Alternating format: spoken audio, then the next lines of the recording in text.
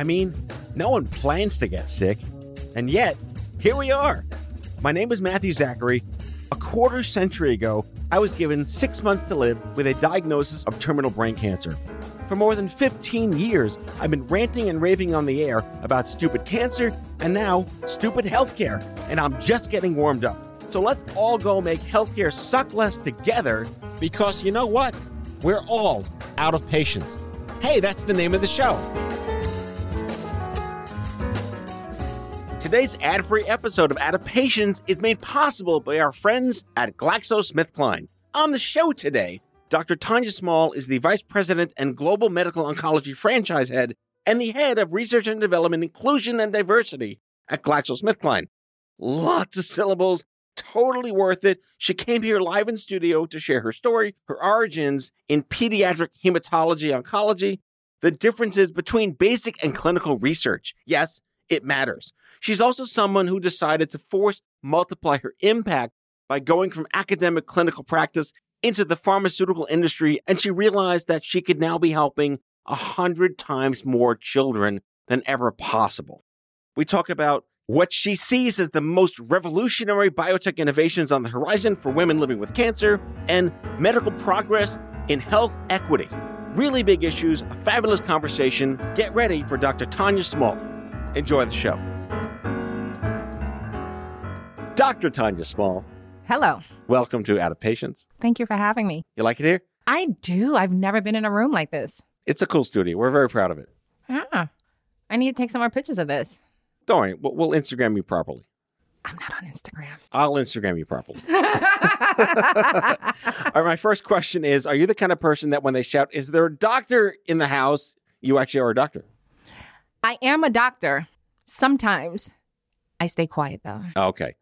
Because I have lots of PhDs and they hate that joke. Although I don't know some PhDs who do raise their hand. Not that kind of doctor. Sorry, I cannot save your life, but, nor can I fly a plane. No, this is a true story. I was on the train and something happened and I'm getting up and then they were saying, is there a doctor? And me and the PhD were saying yes. So you can potentially come in handy. Yes, sometimes. When you choose to be handy. But I'm a pediatric oncologist. Right. So over the age of 21, I may not be that handy. I see. Okay. So if there's some guy who's like limb fell off that's in his 60s, I'm sorry, sir. You're on your own. I will call a different doctor. Fantastic. Yes. All right. We've established your ethics. Yes. Now I know where you stand. There are very few doctors, MDs, who transition into the industry and can lead the way I know that you do. And I want to lean into your origin story, which is God's work, which is pediatric hematology oncology. There's no good Hallmark card for you to read at the end of every day when you get home. Do you have any advice for other doctors in pediatrics on how you cope, how you maintain yourself, and stay the best doctor you can? That's actually an interesting question because someone asked me that recently, particularly when I was in a hospital. You see life differently. You really do. The small stuff doesn't matter as much. And when I was in a hospital, I had small kids. So that's a trigger. It is a trigger. It is a trigger. So even when I used to leave, you leave still thinking about those babies that you left in a hospital. You become attached, and you become attached just not to the kids, but to the families. So when I would get home and the little things that used to upset me, you just brush it over and you look at your own kids and you appreciate every moment of the day. So you're full and sometimes you're sad because when you lose a patient, it's hard.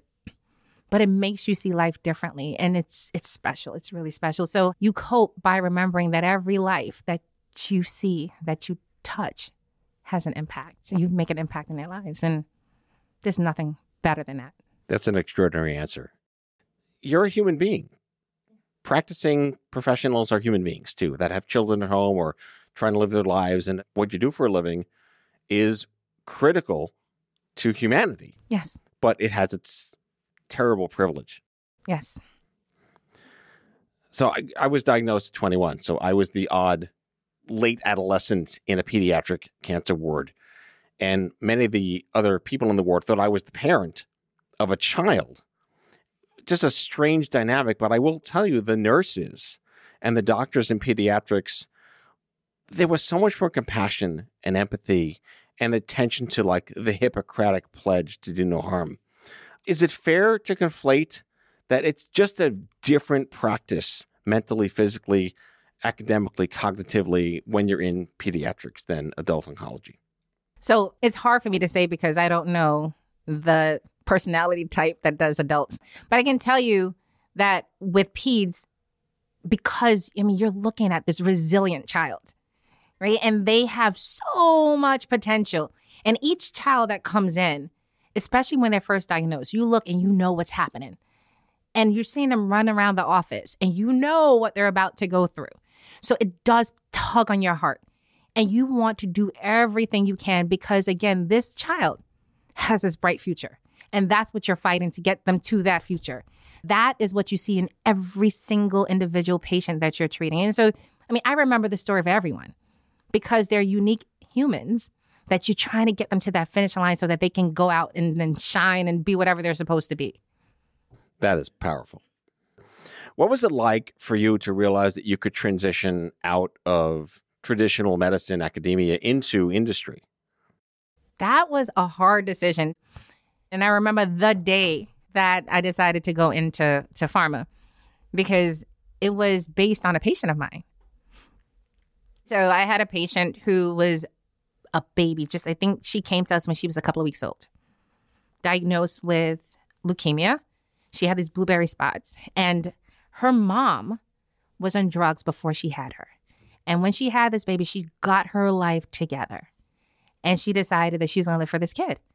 So they brought her in and we diagnosed her with leukemia. And she went through her cycles and this baby was supposed to live. And obviously I had lost kids before, but this one, she was supposed to go home. She was on her last cycle and she did not make it. And I had nothing, I could not help her. She had run out of everything we could have done for her. So I remember that day when she passed. As a physician, you're supposed to be strong, right? You have to support the family. And then I went to the bathroom and I bawled like a baby. Then I came out and I was like, you know what? I need more tools. I need more tools in my toolbox. And so that was the day I was like, I'm ready. I want to go into drug development. So it was a hard transition because you're no longer touching the patient. You're no longer going through those emotions and fighting for this kid directly. It feels to me that that's a higher calling because you don't have to live in the N of one anymore. That was the transition in my head, right? Because how do I stop? Your patients are calling you, texting you, doing whatever they're doing, and you're walking away from that. But then to go into something where I can probably help more people because I've experienced what I experienced. It's just a scaling mechanism to really drive. It's like a force multiplier to have more impact at a more meta level. At any point when you transition over to this new part of your career, when did you maybe have that aha moment, like, this is actually going to be something I can be a force multiplier for? I think when I got my first approval of a drug, because that moment is like no other, especially your first one. You go, this will work. And it's going to impact thousands and thousands and thousands of lives. And I remember the first approval. I saw my boss. I jumped up on him and hugged him. I was like, we did it. And I was like, tears, we are going to reach so many patients and help so many patients. And that was the day I was like, this is what I do. And this is what I love. I got chills. Wow. It's like, you're giving birth to a new baby, yes. And there's going to be this massive ripple effect in boat wake because this is the moment it starts. Yeah. And I still feel that moment. I can see you feeling it right now. She's gone all Captain Marvel binary on me right now. She's bright as the sun. But seriously, that is the perfect answer to the question, is when you realize you can force multiply the impact of that one child you want to help. And I think even sometimes when we're behind the door, behind the wall, it's always important to remind the team about it. So sometimes I'll bring in a video about a patient, or we'll bring in a patient so they can walk the team through what they feel, what they go through, because that's what you're treating. That's what you're working towards. These are treatments to help her or him or them. But I mean, the idea of actually involving the actual patients in the actual process shouldn't be a new idea. Who knew we could do this? Who knew that the person actually who has it should be the one letting you know? Right. Yeah. You're starting to see that's the direction of pharma too. I think it's a good trend. To me, it's critical.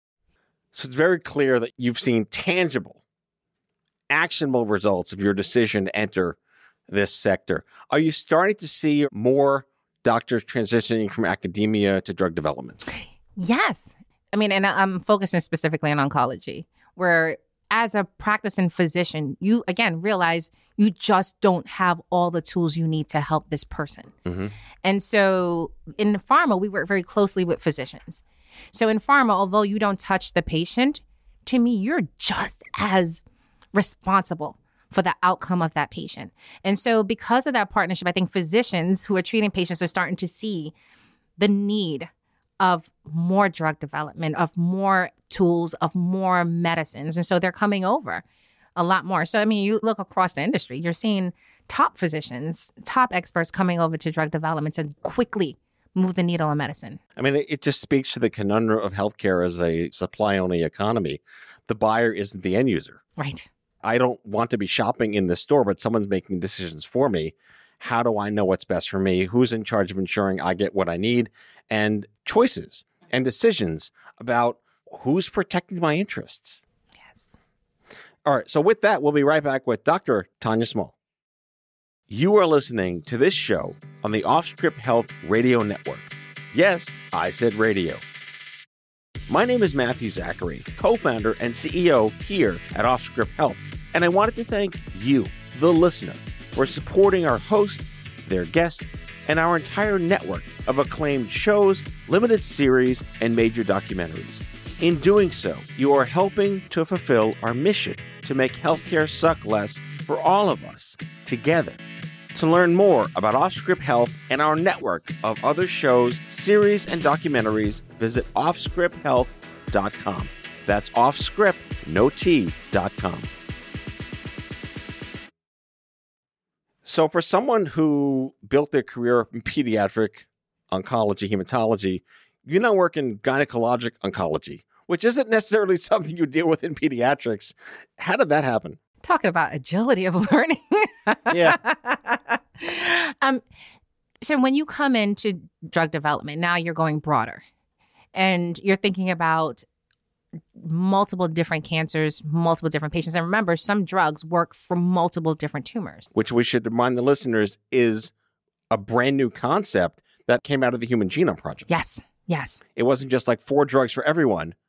Now one drug can work for tons of people. Exactly. So we're learning so much about diseases and the genetics of the disease and targeted types of approaches. In drug development, you have to learn it all. So I span across hematology, oncology, GYN malignancies to really understand the disease, to develop the right drugs that can treat it. And again, it expands across all. So I started really focusing deeply on GYN-onc, particularly because to me, that area did not get a lot of attention. To me, it was just this silent yet deadly diseases that did not get a lot of funding, did not get a lot of support, did not get a lot of airway, did not get a lot of attention. And yet, they had diseases that somebody needed to focus on. Mm-hmm. And there were potential to get them close to cure at times. And so another thing that's new and exciting too, we are actually at a point now where you can likely be actually cured. That word was so user-defined in the past. I mean, actually, I remember even when I first started, you couldn't see the C word. You cannot say it. Right. I'm saying the cure word. And now we're saying our goal is to get to cure. And so when you look at, again, GYN malignancies, we were learning a lot about the genetics. You think through 2014, before that, it was just chemotherapy and surgery. Napalm, done. Right. And now you have like the PARP inhibitors that are making a vast difference in these patients' lives. Or if you think about endometrial cancer, before, again, chemo, right? You're talking about shooting blindly in the dark. And now we have immune therapies coming in with less toxicity. So I think times have changed, treatments are changing, and we're learning a lot more about these diseases. And not only that, we're partnering a lot more with patient organizations so that, again, their voices can be heard. How do we amplify the information? How do we get more funding to these organizations? How do we get more funding to drug development when it comes to GYN malignancies? And quite frankly, just even as a woman, how do we get women to advocate more for themselves? How do we make sure they're educated on their bodies and speak up when they have questions and put themselves first? So to me, it runs that full spectrum that I want to give my support to. It's 2022. Where do women learn about risk? Where's the peer groups? Talk us through how you see the ecosystem working today. I think it's multifactorial. I think it's everywhere. So if you think through patient organizations, to me, that is powerful. And how do we even make them more powerful?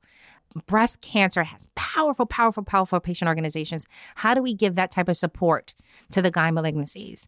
So that's one way. I think, again, pushing education, making sure people understand symptoms.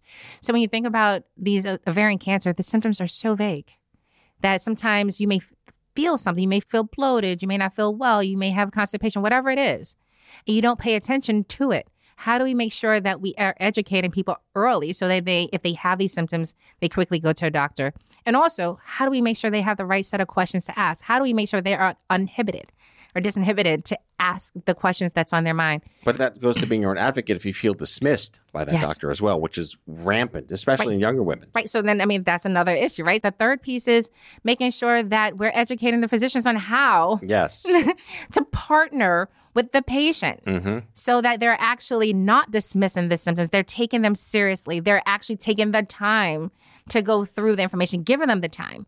And then in terms of just even payers and access, I think that there's so many factors that go into it. And then preventative.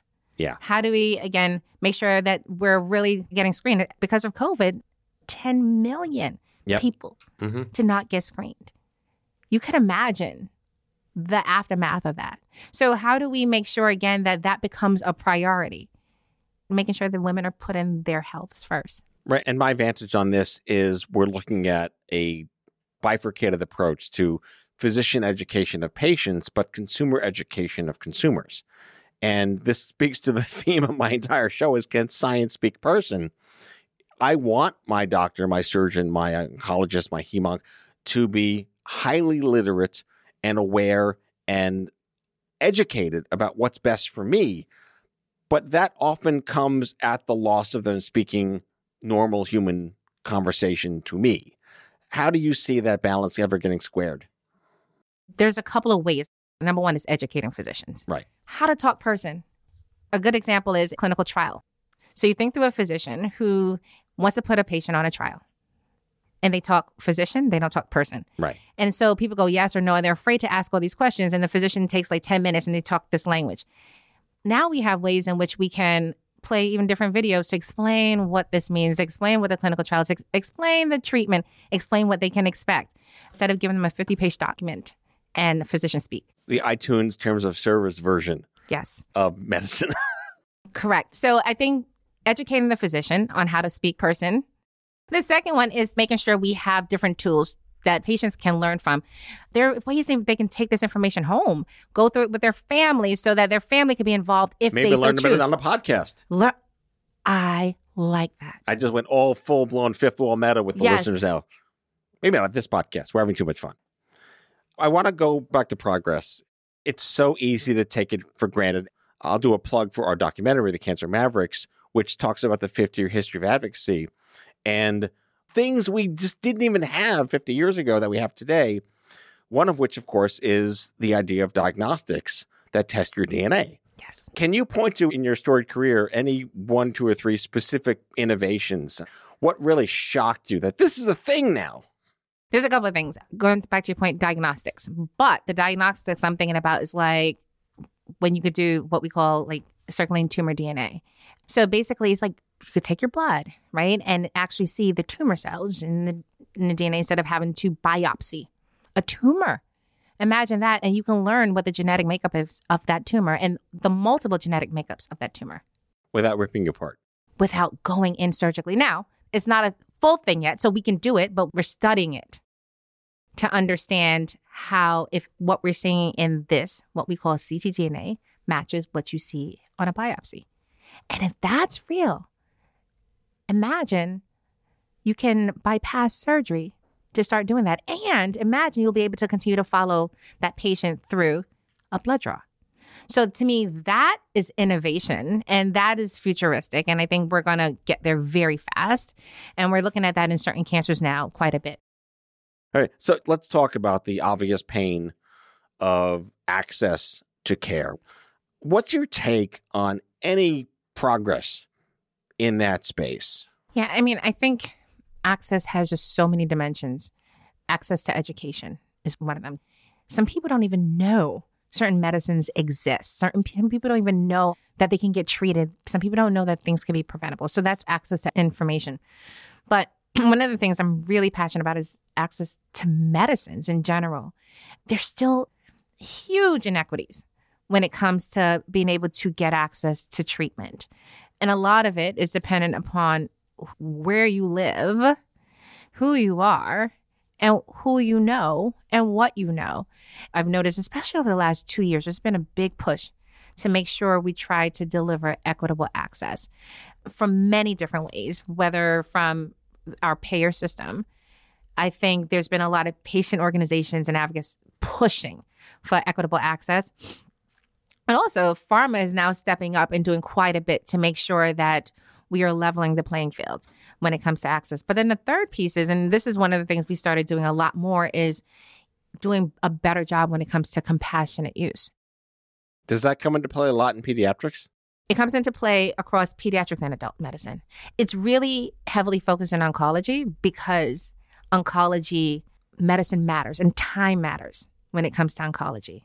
So there's a big push across the industry when it comes to access to the compassionate use programs. So wrapping up, I'm a newly diagnosed patient. I enter the oncology store. I don't want to be shopping here. Where is that experience going to improve in the next couple of years? There's a couple of things. Number one, it's about making sure you're educated. And I think education to patients has expanded quite a bit. And there's still a lot more work that needs to be done, but there's a heavy focus. Making sure you have access to treaters and making sure that you have your needs met. Because just because you have access to treaters, right, you may be a working person. You need to work. You need to deal with your diagnosis. You need to do all these things. And so we're trying to put things in place to make life easier for you. How do we change your experience throughout?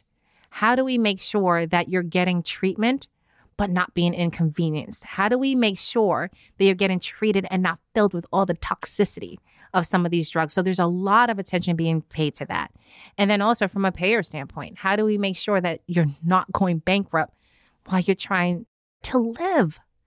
And so all those things there's a huge focus on it. And from multiple different people, from the physicians, from the patients themselves, from the advocacy groups, from the pharmaceutical companies, across the board, you have the entire care team or the entire treatment team working hard to make sure that that paradigm changes to what we just described.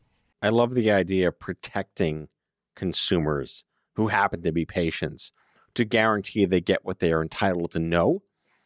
So any final thoughts to your fellow medical professionals on what you hope we are all aspiring to accomplish together? There's a saying that we say in my team, and I think that we all need to hold hands with this. Our job is to really revolutionize the outcome, but not just the outcome, but the experience of every individual that has been diagnosed with cancer. And we got to do that together.